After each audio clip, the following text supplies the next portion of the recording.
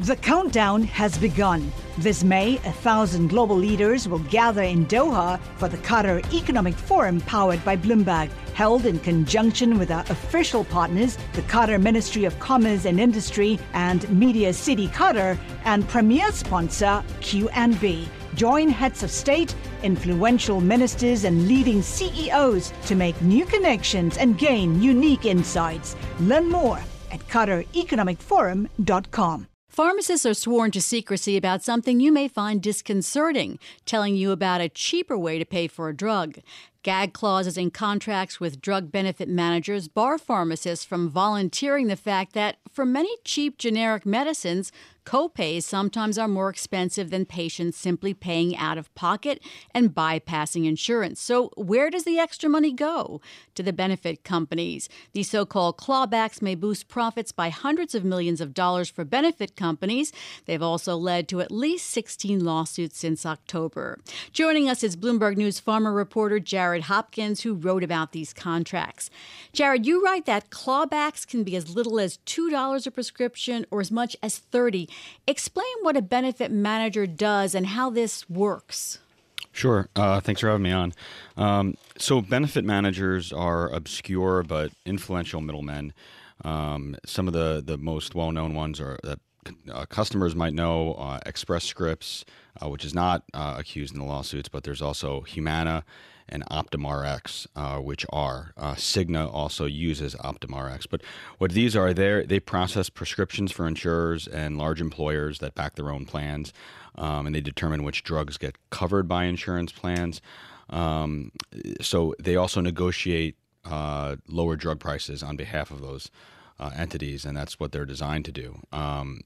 The flip side of that, though, is they help set what a copay is. And so if you go into your drugstore and you pay, let's say, $20, it turns out that the cost of the drug actually might be $15.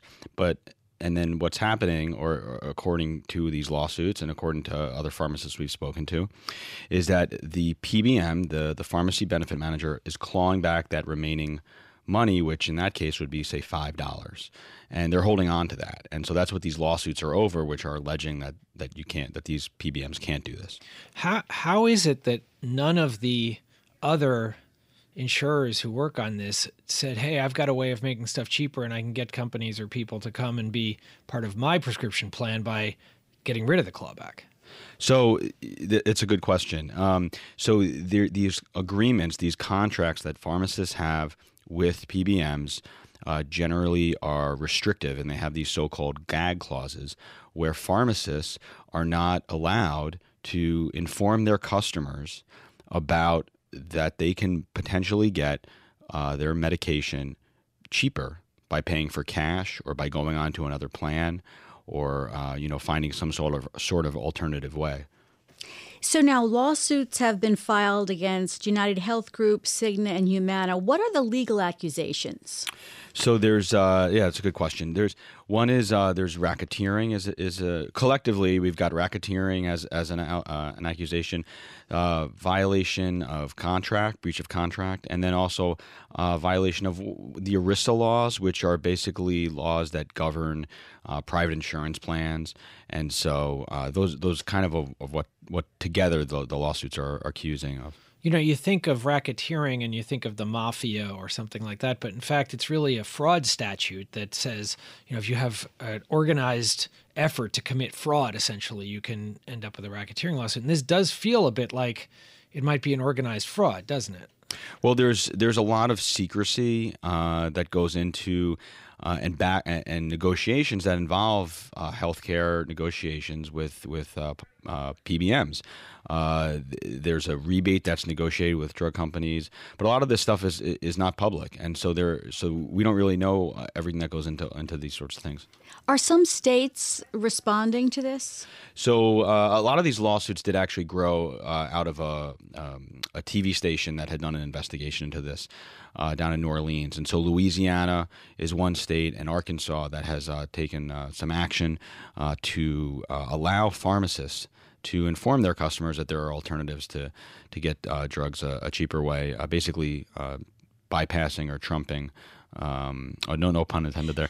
The contracts themselves, but it should mention that with everything that's going on with drug pricing, these PBMs have been getting a lot more attention lately. In particular, President Trump talking about drug pricing and drug prices being too high.